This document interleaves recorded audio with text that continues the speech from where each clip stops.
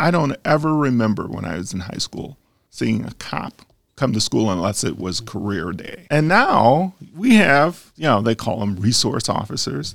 We've got cops in school.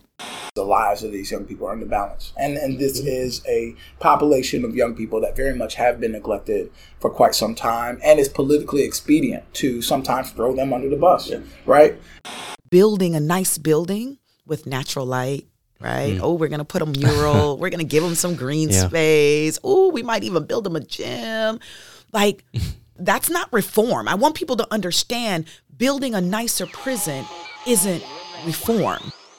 Bridge the city, whoa, bridge the city, yeah. Bridge the city, yeah. Gotta bridge the city, bridge the city, whoa, bridge the city, yeah. Bridge the city, yeah. Welcome to Bridge the City, a podcast recorded in Milwaukee, Wisconsin. Our mission is to bridge together people, resources, and ideas and inspire Milwaukee to action, and my name is Sam Woods. Thanks, Sam, and I'm Benjamin Rangel, and today we bring you part 2 of a very important series on youth justice here in Milwaukee. We focus on what the closure of Lincoln Hills and Copper Lake might mean for Milwaukee in the near future. That's right, but really quickly, we want to remind you that if you are enjoying the podcast and are able to donate a few dollars to our efforts, consider becoming a patron on Patreon. Just do it. At the $4.14 level. We don't pay ourselves to produce this podcast, so your support goes straight towards things like paying River West Radio to use their studio, paying Squarespace to host our website, and investing in new equipment to grow our production capacity. Yeah, and if you notice, the sound of Sam and I's voice is just a little bit more beautiful than usual. It's because we were able to use some donations from our patrons and some other funding to purchase new microphones that improve the quality of the podcast. So if you like what we're doing, try to make it a little bit easier for us to continue doing it, consider supporting us on Patreon. We'll put a link in the description. With that, here's part 2 of our series on youth justice in Milwaukee.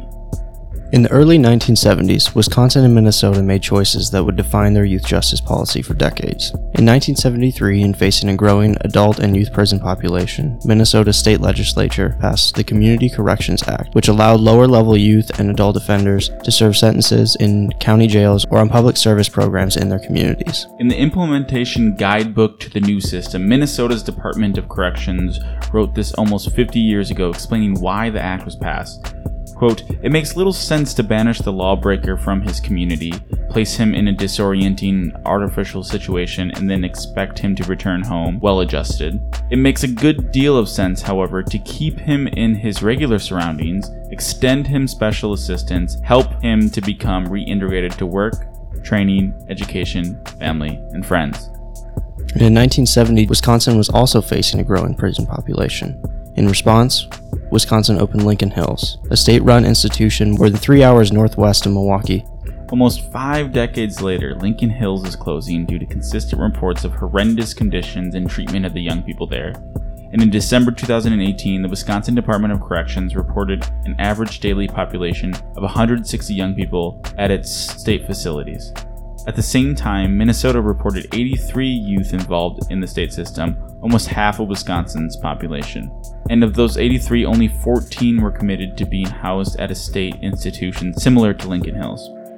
With the closure of Lincoln Hills and Copper Lake, Wisconsin has a chance to reimagine what youth justice looks like in our state. Justice reform tends to be an issue that is revisited once every few decades, so decisions that are being made right now will likely set the tone for what youth justice will look like in our state for a generation or more. To help get a better idea about what Wisconsin's youth justice looks like now and could look like in the near future from legislative, judicial, and activist perspectives, we talk with State Representative David Bowen, who represents the 10th District containing parts of the North Side here in Milwaukee, and Shorewood Deputy Chief Judge Joe Donald, who presides over the Milwaukee County Children's Court, and Charlene Moore, co-founder of Youth Justice Milwaukee and Urban Underground. To start us off with a judicial perspective, here's Deputy Chief Judge Joe Donald.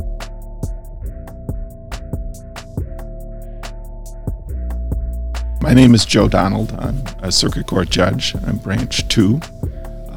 I've been a circuit court judge for 23 years. Okay. I'm currently the presiding judge here at the Juvenile Justice Center. In addition to that, I wear another hat as a deputy chief judge, where we deal with all of the administrative issues with respect to District 1. What does the week in the life of a children's court judge look like? So we handle what are called delinquency cases. Those are those cases involving juveniles who've committed some criminal act. We don't necessarily call them criminals, and that's why we don't convict them and find them guilty. We find them delinquent. Okay. And so those are the delinquency cases. We also handle what are called CHIPS, Children in Need of Protection and Services. Those are kids who are either victims of abuse or neglect. There's a smaller subset of those sort of abuse and neglect cases. If the kids are older, those are called JIPS, Juvenile in Need of Protection and Services. And then we also have calendars that deal with the termination of parental rights, where if the parent has failed to sort of meet the conditions of return or abandon their child, then the state can file an action terminating the parental rights. And then sort of the offshoot of those termination cases are the adoptions. So we deal with all the adoptions. You mentioned there's a difference between finding someone delinquent and finding someone guilty. Can you talk a little bit about that difference and what it means? Well, it's more of a sort of an inside baseball distinction. Okay. But, the general public is you've committed a crime, you should be found guilty. In the juvenile law, essentially, we recognize that these are kids and that they need treatment issues. So instead of labeling them as criminals, we sort of label them as delinquents. We try and address some of the underlying issues that bring them into the juvenile justice system, but it's just it's a legal distinction. When you're working with young people, are there any like mandatory sentences that you're kind of working with or working around even, or how much discretion would you have? Well, typically the circuit court judge has broad discretion in terms of sentencing. And those sentencing factors, you have to look at the serious nature of the offense, the character, and the need to protect the public. So the character of the offender and the need to protect the public. With respect to juveniles, we can either place them in what is called a residential treatment center, or RTC, or we could place them on probation, order them to cooperate with services, wraparound, or another agency that we work with quite a bit, Running Rebels, keep them in the community, but they're ordered to work with these agencies. Or we can place them on a DOC or a juvenile corrections order, placing them at Lincoln Hills. The typical length of the order, usually most orders are about a year. They can be extended. The maximum order is for 2 years unless you are classified as a serious juvenile offender. And then that order can be for a total of 5 years. You mentioned one of the things that you consider in cases involving young people is the character of the young person. Can you define a little bit more what that means, maybe in a legal sense, and how it affects sentencing? Well, so you kind of look at sort of the maturity level or immaturity level, and what drives that person's behavior and what's going on. So there's a difference between someone who is dangerous, psychopath, or someone who is annoying, an idiot. Yeah, there's a difference. Yeah, definitely. Right. So you have to make that assessment between someone that's dangerous and someone that you're just sort of mad at. And then you have to figure out, all right, so how do I address this? Yeah. I often have to explain to the community, the broader community, not every case or every kid should be locked up. Yeah. In fact, most of the kids that come to the juvenile court system, we address the issues, we never see them again. There's a smaller subset, however, those that recidivate, those that keep coming back. And they have different needs. They need a little more intensive supervision. They need more mental health issues that need to be addressed, substance abuse issues. We have a lot of young people who have huge substance abuse issues. As a system as a whole, we're dealing with a lot of people with substance abuse issues. So we have to figure out what is the right program, what is the right placement, and then how much time. The research is that if you take a low risk individual and you put them in a high-risk environment where you're trying to address all of these needs, you're actually doing more harm to that low-risk individual. If you take a kid who is just, kind of, a moderate to low risk, and you put them with high-risk kids, it's not like the high-risk kids become moderate to low risk. It's, he's trying to survive in this sort of very contentious environment. Yeah. And so, you have to figure out what is the appropriate placement and the right length of time. Mm-hmm. Have you seen changes over the last? So you've been involved in the courts for 23 years. Was that the number? Yeah. So in those it seems like yesterday. Right. I bring that up only to ask that. I was going to say, I'm looking at you and I'm thinking you're not that much older. I'm 24. Yeah.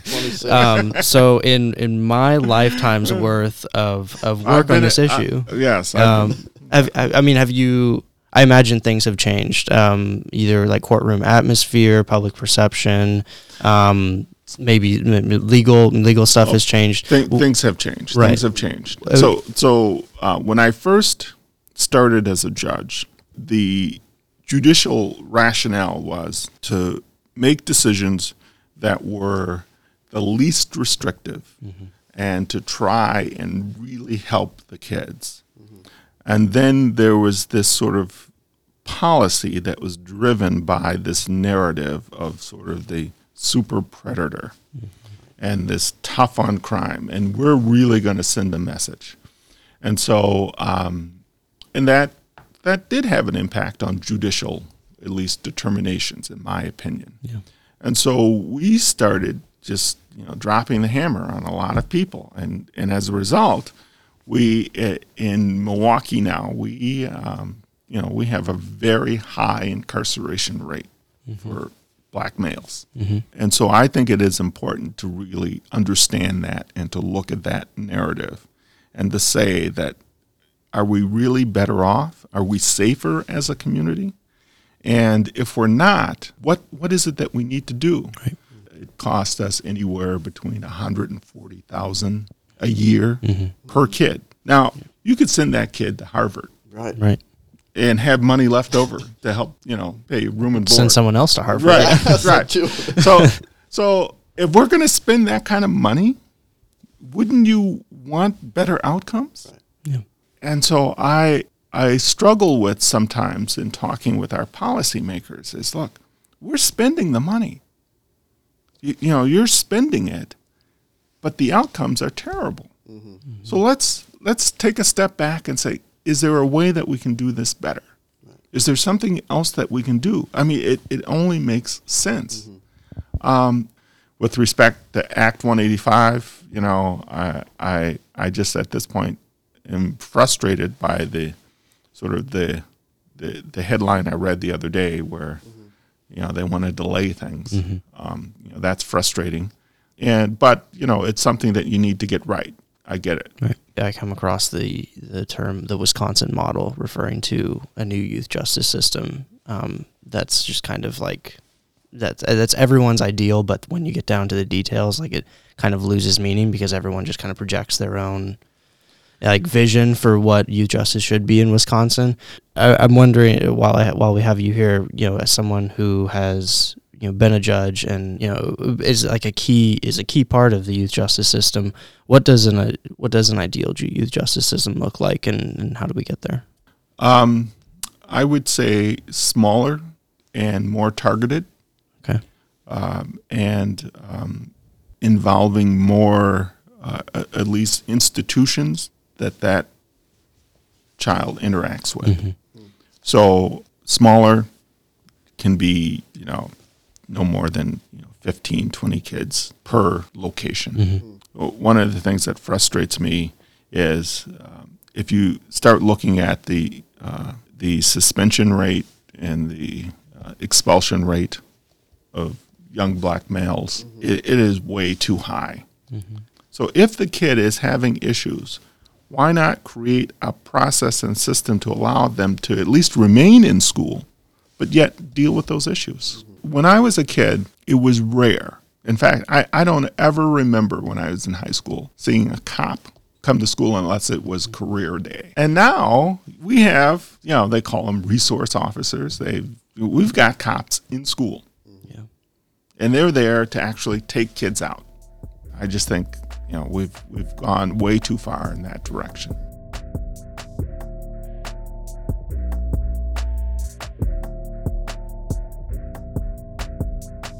After getting a little more familiar with the youth justice system from the perspective of the courts, we wanted to turn our attention to legislation. So we sat down with David Bowen, a state representative from Milwaukee who currently sits on the Corrections Committee and helped draft Act 185.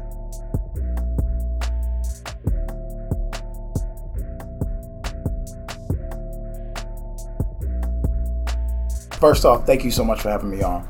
I'm State Representative David Bowen. I have been elected in total for the last 7 years. Just made that milestone this month. Congratulations. I'm elected to the 10th District in county encompassing the village of Shorewood, a big chunk of the city of Milwaukee, from 35th Street and Capitol Drive all the way to the lakefront, to the border of Glendale on the north and in River West Harambe and on Center Street on the south.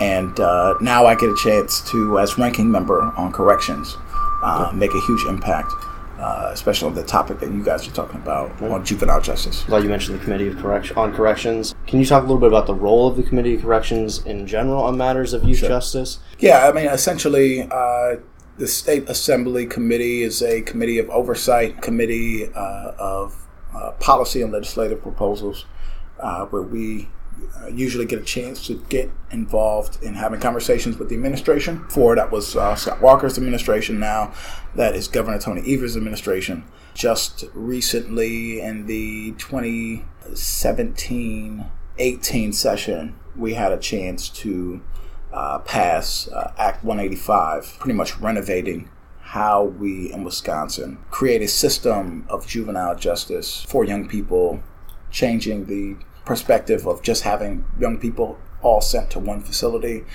in the northern part of the state, and creating a brand new system, partnering with counties to have much closer to home locations that young people can be placed, but then also instituting secure residential care centers for youth and children, CCCYs for the acronym.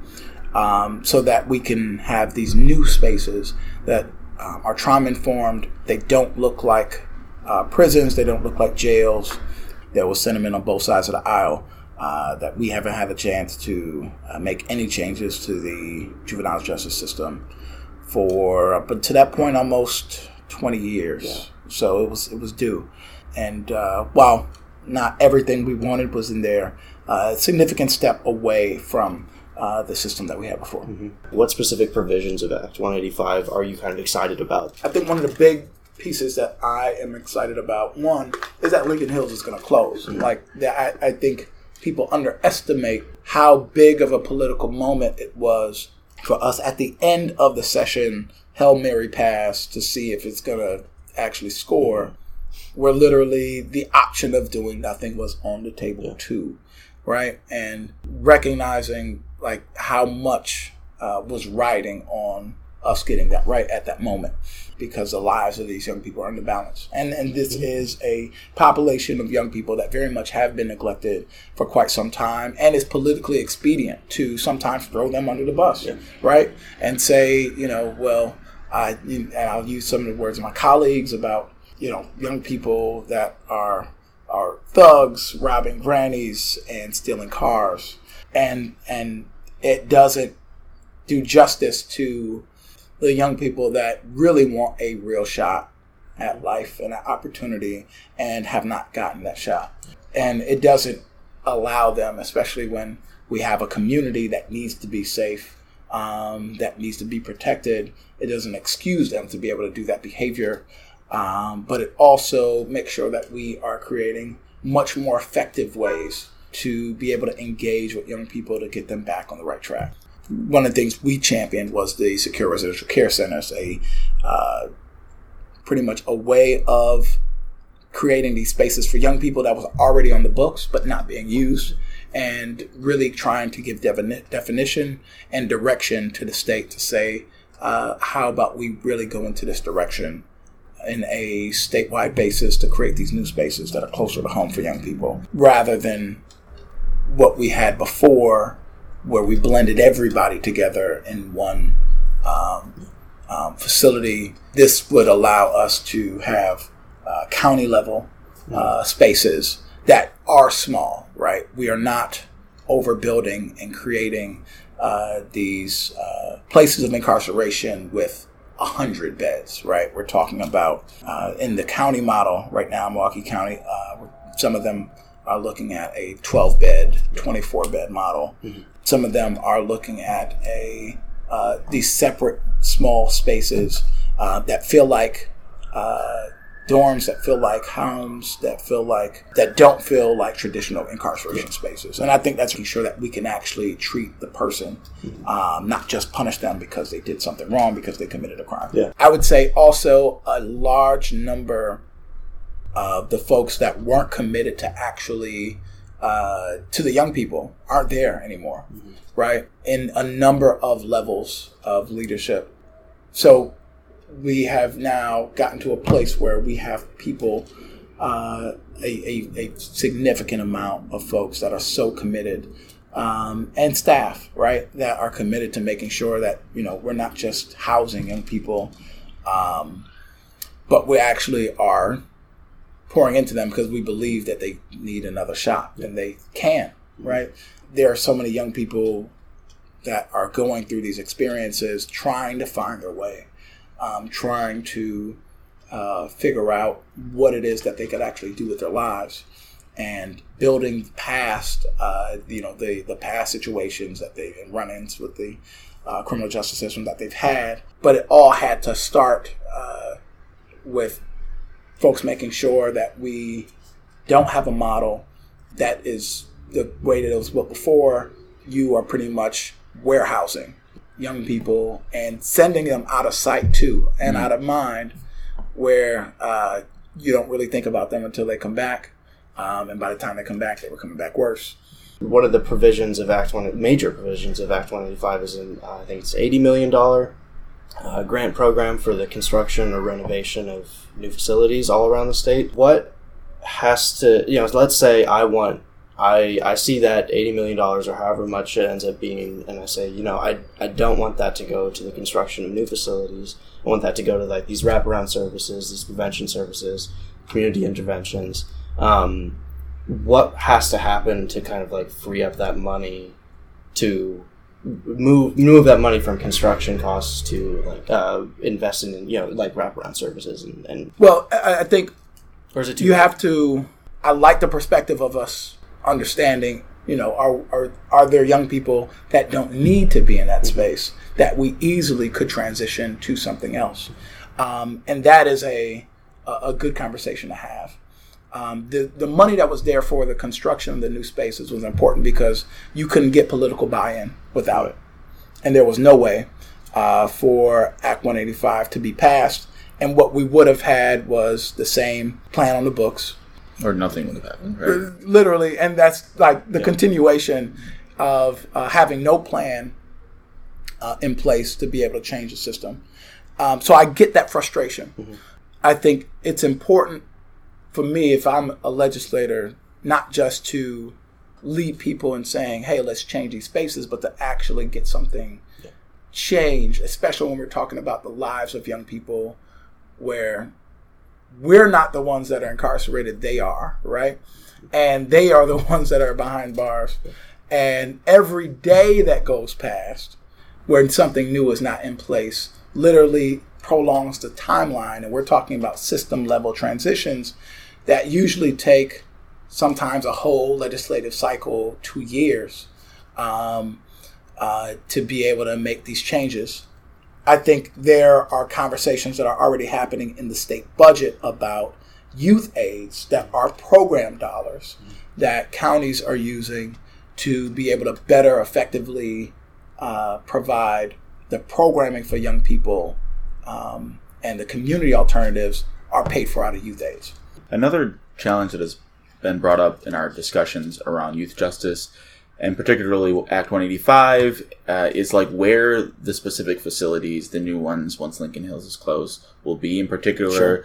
And I guess, have you heard from city residents or city leaders around not wanting certain facilities to exist in the city or like to be elsewhere, or so, like sort of the not in my backyard type mentality? And so, there were a number of meetings, and I think if there was more engagement with the community to prevent folks from being, because I think you're always going to have some folks that are the not in my backyard folks.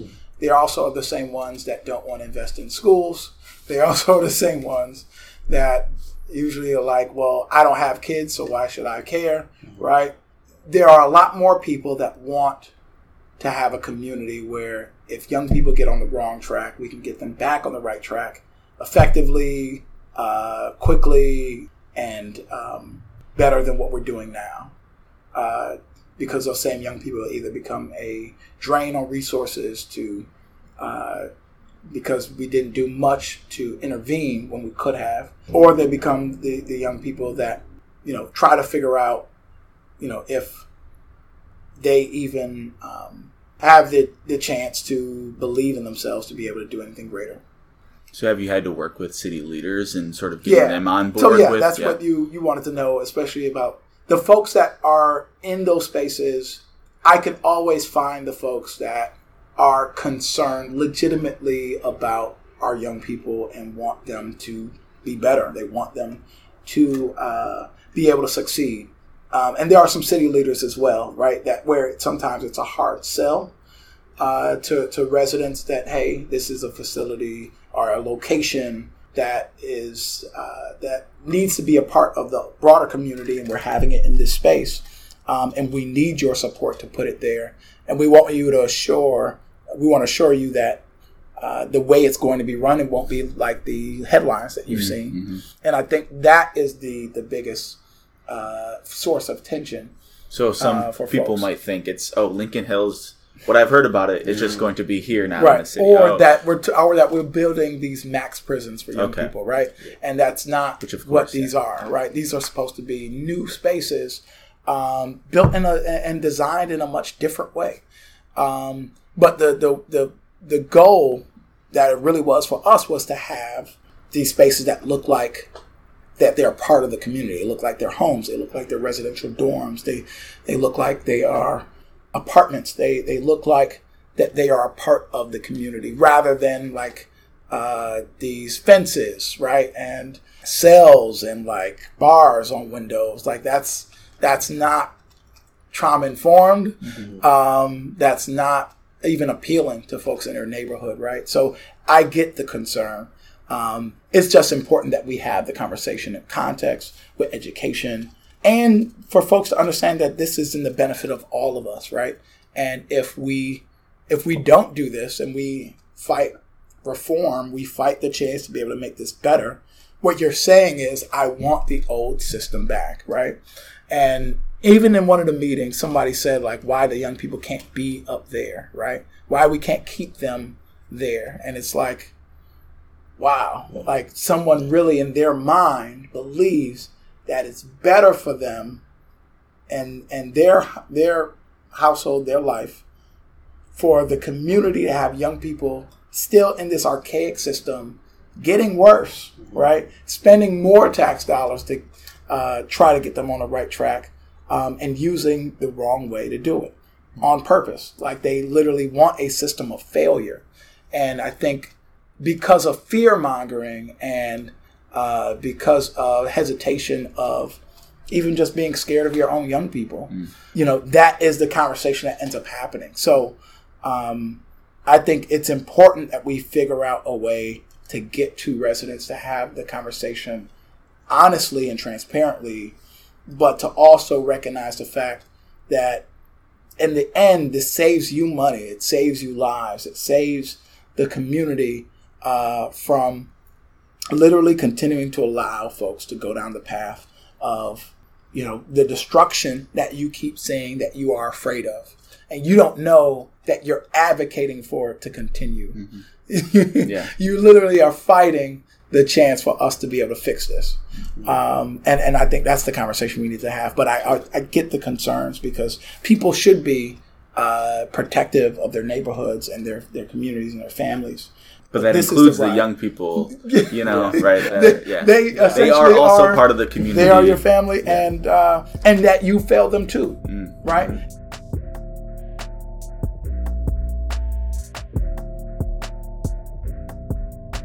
Next, we sit down with Charlene Moore, co-founder of Youth Justice Milwaukee and Urban Underground and member of the grants committee that will decide how to spend the millions of dollars of facility construction money Representative Bowen discussed with us. Like Vidya Natha-Krishnan in Part 1, Charlene Moore is going to ask us to imagine a justice system beyond Act 185 and challenge us to seriously question whether this is the best we can do.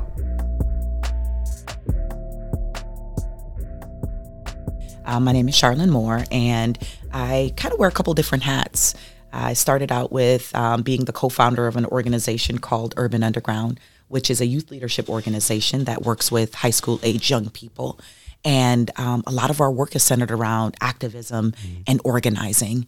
And we work with high school age young people specifically around issues related to health, education, criminal justice, and public safety. The new body of our work, which is called Youth Justice Milwaukee, has really centered around the youth justice system, realizing that not a lot of advocates, particularly on the youth side. There are so many organizations on the adult side that are working to reform the adult justice system. However, they're not many, if at all, organizations that are doing the advocacy work. And advocacy is very different from direct service. So we're not doing any direct service for this body of work, but really galvanizing and bringing people to the table to talk about the issues that are going on and to say, you know what, how do we do something about it? Mm-hmm. So I want to start with Act 185, just kind of clarifying or like hitting the main points of what it is and what it does. Act 185 did set a timetable for closing those at least closing the complexes as youth facilities. But can you give a little bit of background of what Act 185 is and what it means for Milwaukee in the next couple of years? I'll try to simplify it really, sure. Just so that folks can understand.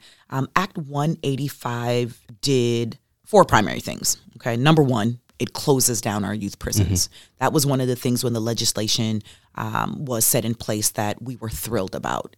There were a lot of elements to it that we were not, but the main thing that it does is it closes down Lincoln Hills. Mm-hmm. The original closure date was January of 2021.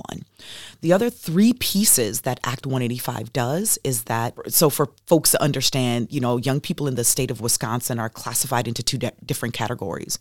We have young people that are called SJOs, which stands for serious juvenile offenders.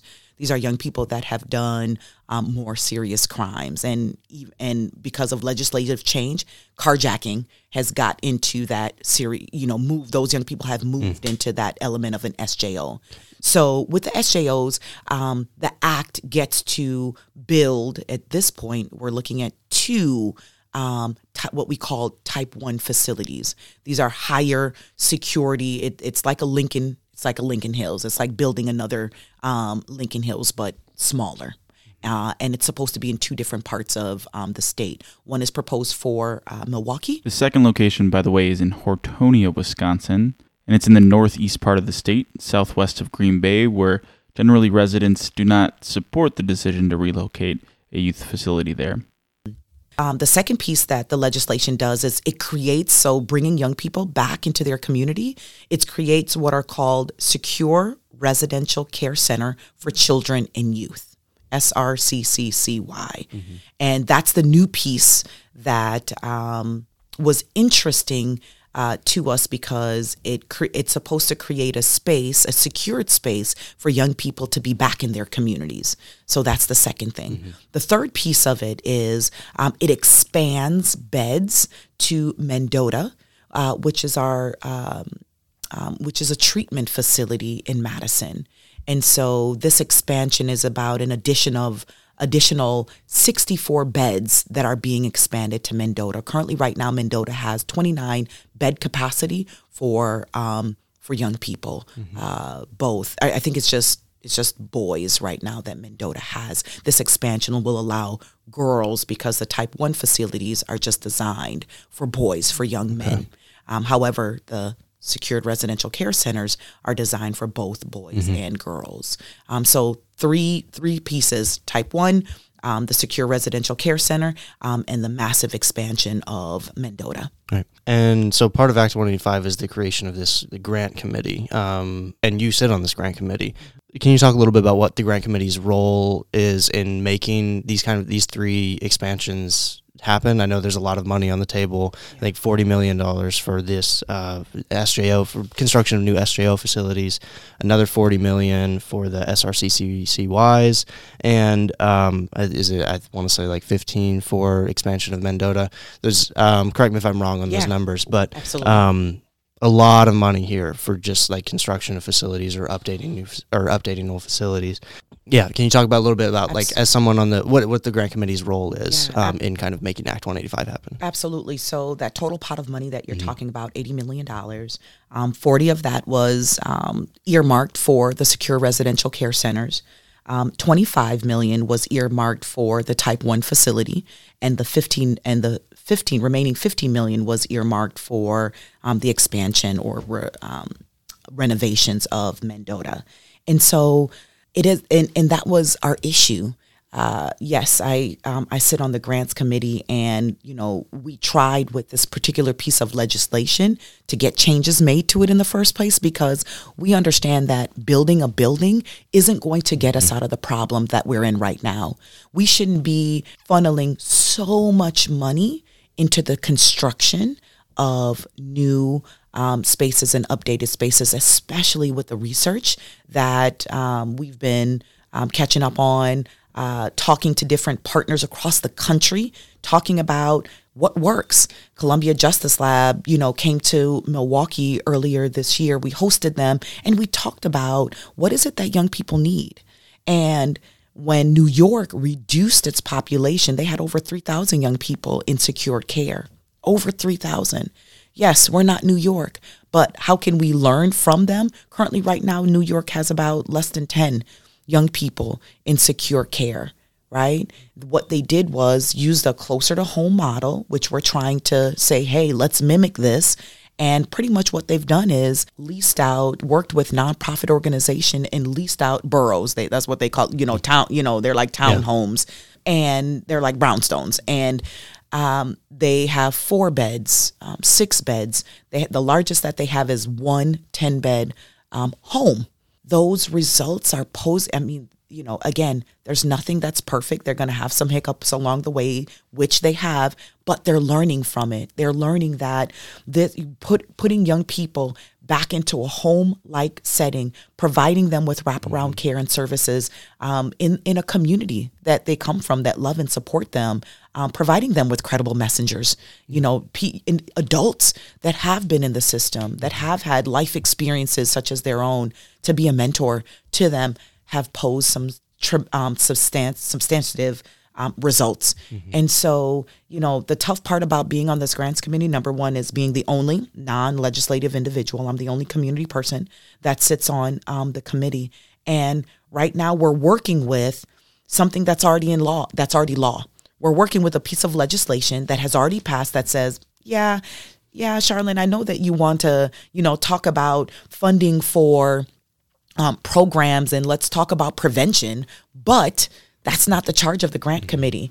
The grant committee is to solely provide, and we don't get any say-so around necessarily Mendota because those dollars have already earmarked. The same thing with the type 1 facility. Our charge is looking at the secure counties that apply for having a secure residential care center in their counties. And lots of counties right now they've submitted. A couple counties have submitted, and all this is public information. 2 counties so far, Fond du Lac, have pulled out because they can't afford it. We're telling these counties to create a new space that we're not giving money or any sort of infrastructure to upkeep. We're just saying, here's 95% of the dollars. And if you add girls to it, if you build a space for girls, we'll give you 100% to do that. that's telling. We're just saying, okay, build this and hey, just figure out how to maintain it. And some counties, lots of them, just can't afford it. So they're like, thank you, but no thank you. We're going to continue some of the reform efforts that we've already been doing that's been working. What kind of reform efforts have you heard of that have been working, at least outside of Milwaukee? We'll start outside of Milwaukee. There are some counties, for example, such as Racine, that are not sending young people. Their judges have agreed, to figure out ways to provide support within the county. So they're not sending their young people to Lincoln Hills. There are other counties such as Madison that are doing the same thing. They're using the tools and they've brought groups together to talk about what do we need to do?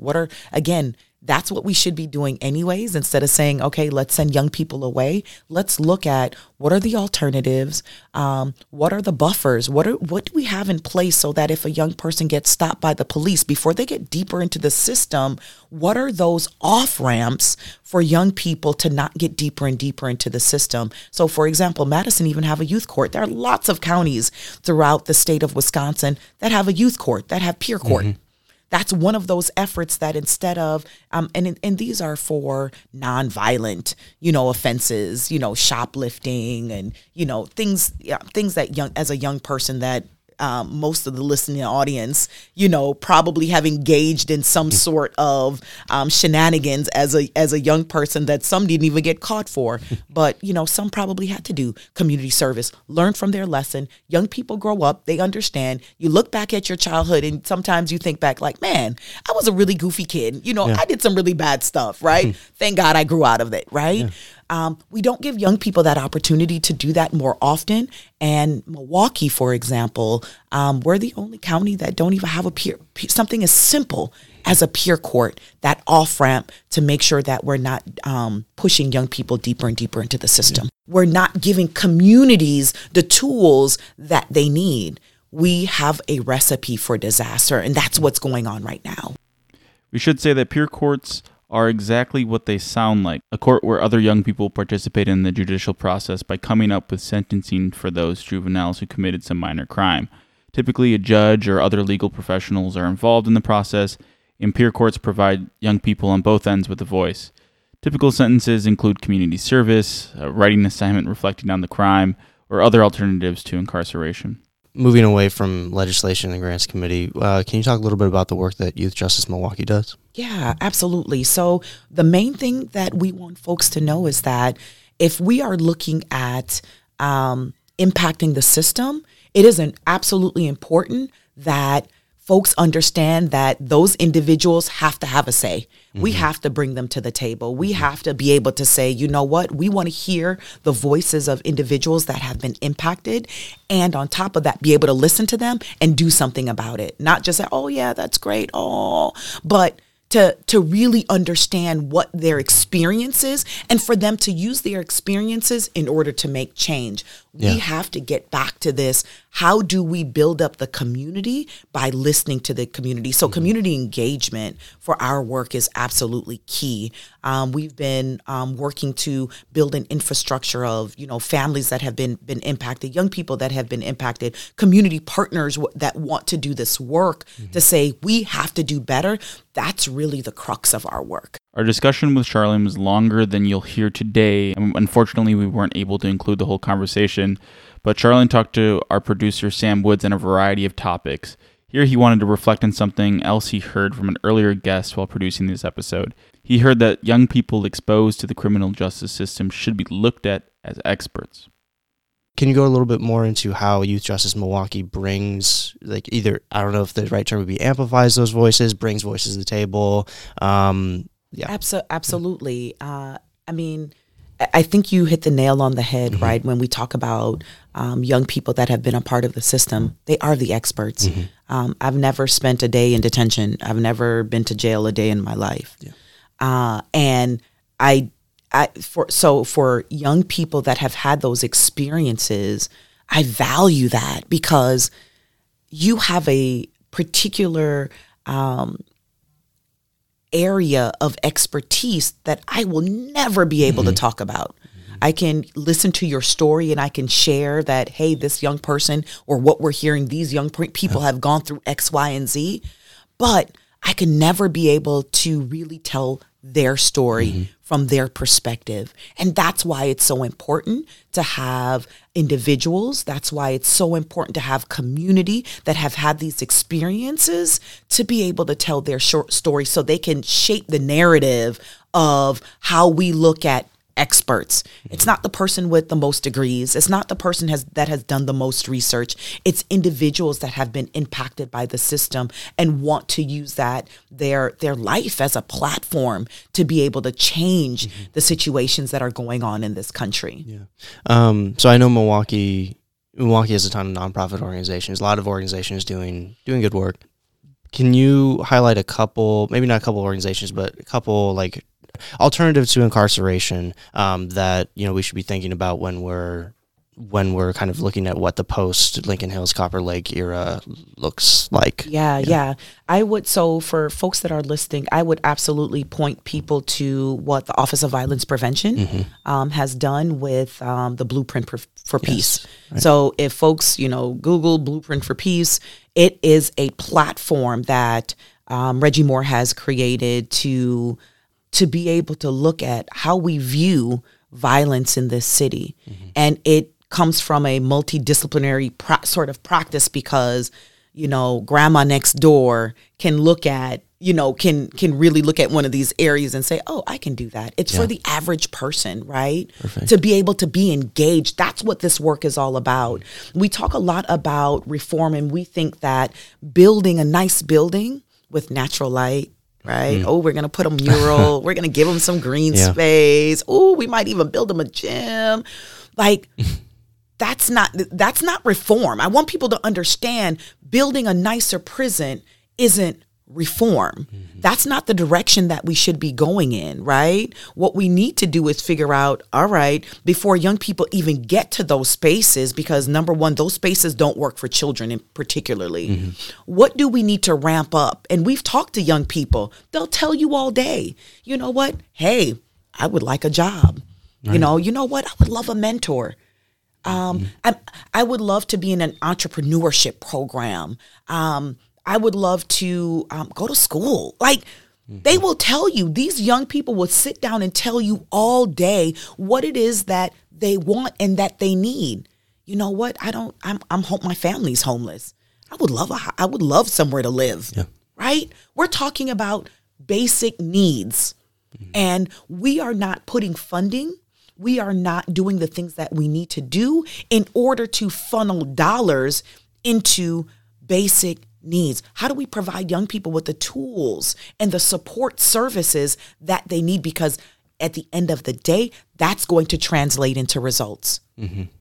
One point that Charlene made a couple of times throughout her discussion with Sam was how a young person's entire life should not be determined or affected by one single action made in adolescence. We all did things, right? And so we have to remember that these young people, it's a small time span of when we look at an adult's life. Adolescence is a really small part of that. And young people, they will grow and they will move past that. But the question is, what are we putting in right now? What are the sorts of opportunities? What's the investment that we're making? Is it $1 million per child to build a type 1 facility?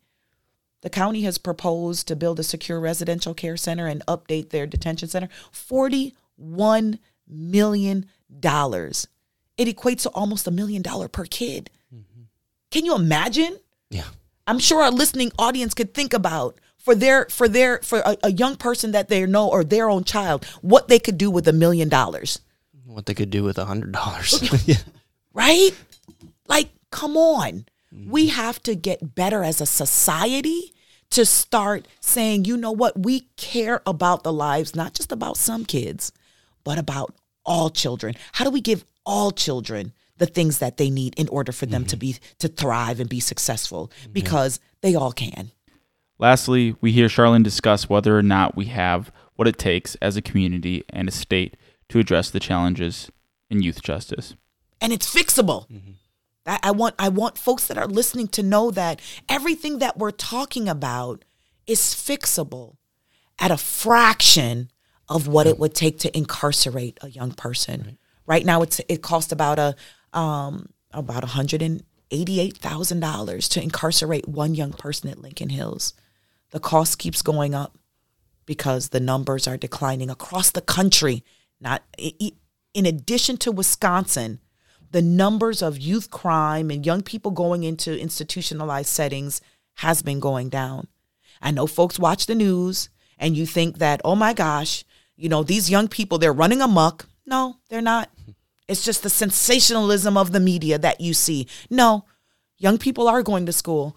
They are doing the right things. A lot of them are, more than you think. Yes, do we have a few that need some support and intense services? Absolutely we do.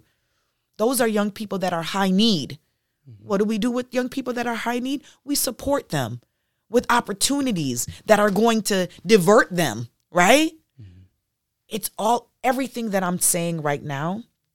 We can transition this. This is absolutely doable. When we're talking about youth justice reform and talking about young people, I know some people may have this stance of, you do the crime, you pay the time, but when we think about children and what children need, I want people to think about the kids that they're connected to. I want people to think about their own children. What would you do for your own kids? What kind of support, what kind of services, what kind of connection would you want for a child? And when we think about locking up kids in cages, it's, people think, oh no, kids aren't in jail. Yep, they are. And it looks like one and it feels like one. And when these young people come out, because the majority of them they'll come back to communities. They'll be engaged. They'll live next door to people that may look like you. And I want people to understand that we have to love our young people. We have to provide them with that connection of love. And we have to start there. And I think we'll make this state a much better place.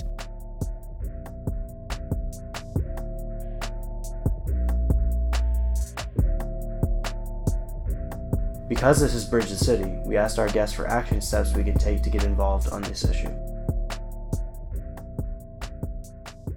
I would break it down to something very simple.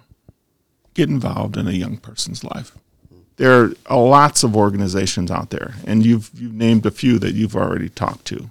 But I think it just comes down to actually getting involved with a young person. We as a community, we have to stop being afraid of our young people. We have to encourage them. We have to celebrate their successes, and understand that some of them have backgrounds that are tremendously hard, and they have struggled. And what they need is help and guidance, not punishment and exclusion. I think one of the biggest things that you could do is to make sure that we actually have a state budget in place, a new state budget, where like the political polarization that's happening, that's not allowing folks to work together, pretty much will create a process where we won't be able to see extra dollars, right, on the program side. And we know that's where we can make a huge impact. We at least got over the hurdle with closing Lincoln Hills. Now it's time to really focus on programming. But you really won't be able to have that conversation at all if youth aids are frozen where they are right now, if there aren't added extra supports for counties around the state to have extra program dollars, governments local governments around the state to have extra shared revenue dollars, millions of dollars, and $600 million to be exact, just for special ed funding alone. And special education funding, we know, has a huge impact on the young people. If you have friends and family and people that you know around the state, get them to contact their legislators too, not just contacting yours, but really reach out to folks that are all over the state of Wisconsin, getting them to contact their legislators. That's what I think will be the paradigm shift to get folks to say, okay, we'll listen now, we'll do something now. one of the primary things that we'd like to tell people, you're elected official. Please talk to them about investing money into education, investing money into prevention. We don't need more youth jails. We don't need more prisons, period. Folks need more opportunity, job opportunities. How can we expand? How can we have a rail system in this state that takes people from one city to another? I can live in Milwaukee, but work in Madison, work in Kenosha, work in Racine, right? How can we expand an infrastructure that's reasonable, that provides people opportunities to be able to thrive, to be able to support their families? So that's first and foremost. We have to have people talk to their legislators to say, you know what, we need, and these are bipartisan. These should be bipartisan issues. Yeah. Things that are going to support families and support children, support our education system, support our healthcare. These are just basic human needs and human rights that we all should have the opportunity. Not only if you're rich, not only if you were born into a community that has all those things. No, it should be afforded to everyone. So that's one of the things that I would say for people to do. The second thing that I would say for people to do is support other organizations that are doing this work. Mm-hmm. You're welcome to take a look at YouthJusticeMKE. .org. We're on Facebook. We're online. Check us out. But there are a plethora of organizations in your community. Volunteer. If you don't have resources to give, donate your time. Young people need this. They need to see individuals that care for them, that want to be a listening ear. Volunteer your time. And I would say probably those two things, because I need people to say these are the things that are not right. We shouldn't be locking up young people. And number two, personal. What am I going to do personally?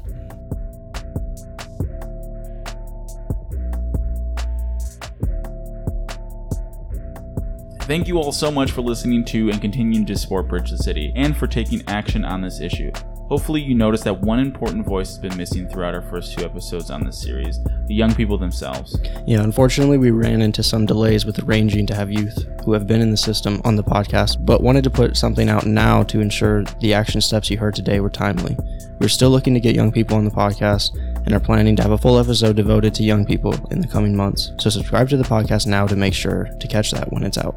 In the meantime, if you're interested in hearing a youth perspective of people who've been through the juvenile detention or criminal justice system as young people, check out the VRP Breakdown. It's a podcast recorded from young people at the Vel R. Phillips Juvenile Detention School here in Milwaukee. You can check out a link in the description of this podcast. Also, if you haven't already, become a patron of ours on Patreon at the $4.14 month level, or whatever level you feel comfortable giving.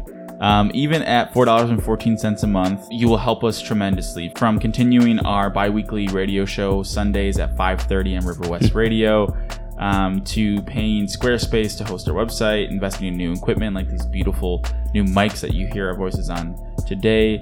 Your support will go a long way. Thank you to David Bowen, Judge Donald, and Charlene Moore for joining us on the podcast, and thank you for listening. We'll be back next Monday, but in the meantime, tweet at us, DM us, tag us, email us, call us, write us a letter, or just find us on the street and tell us how you have helped bridge the city. Bridge the city, whoa. Bridge the city, yeah. Bridge the city, yeah. Gotta bridge the city, Bridge the city.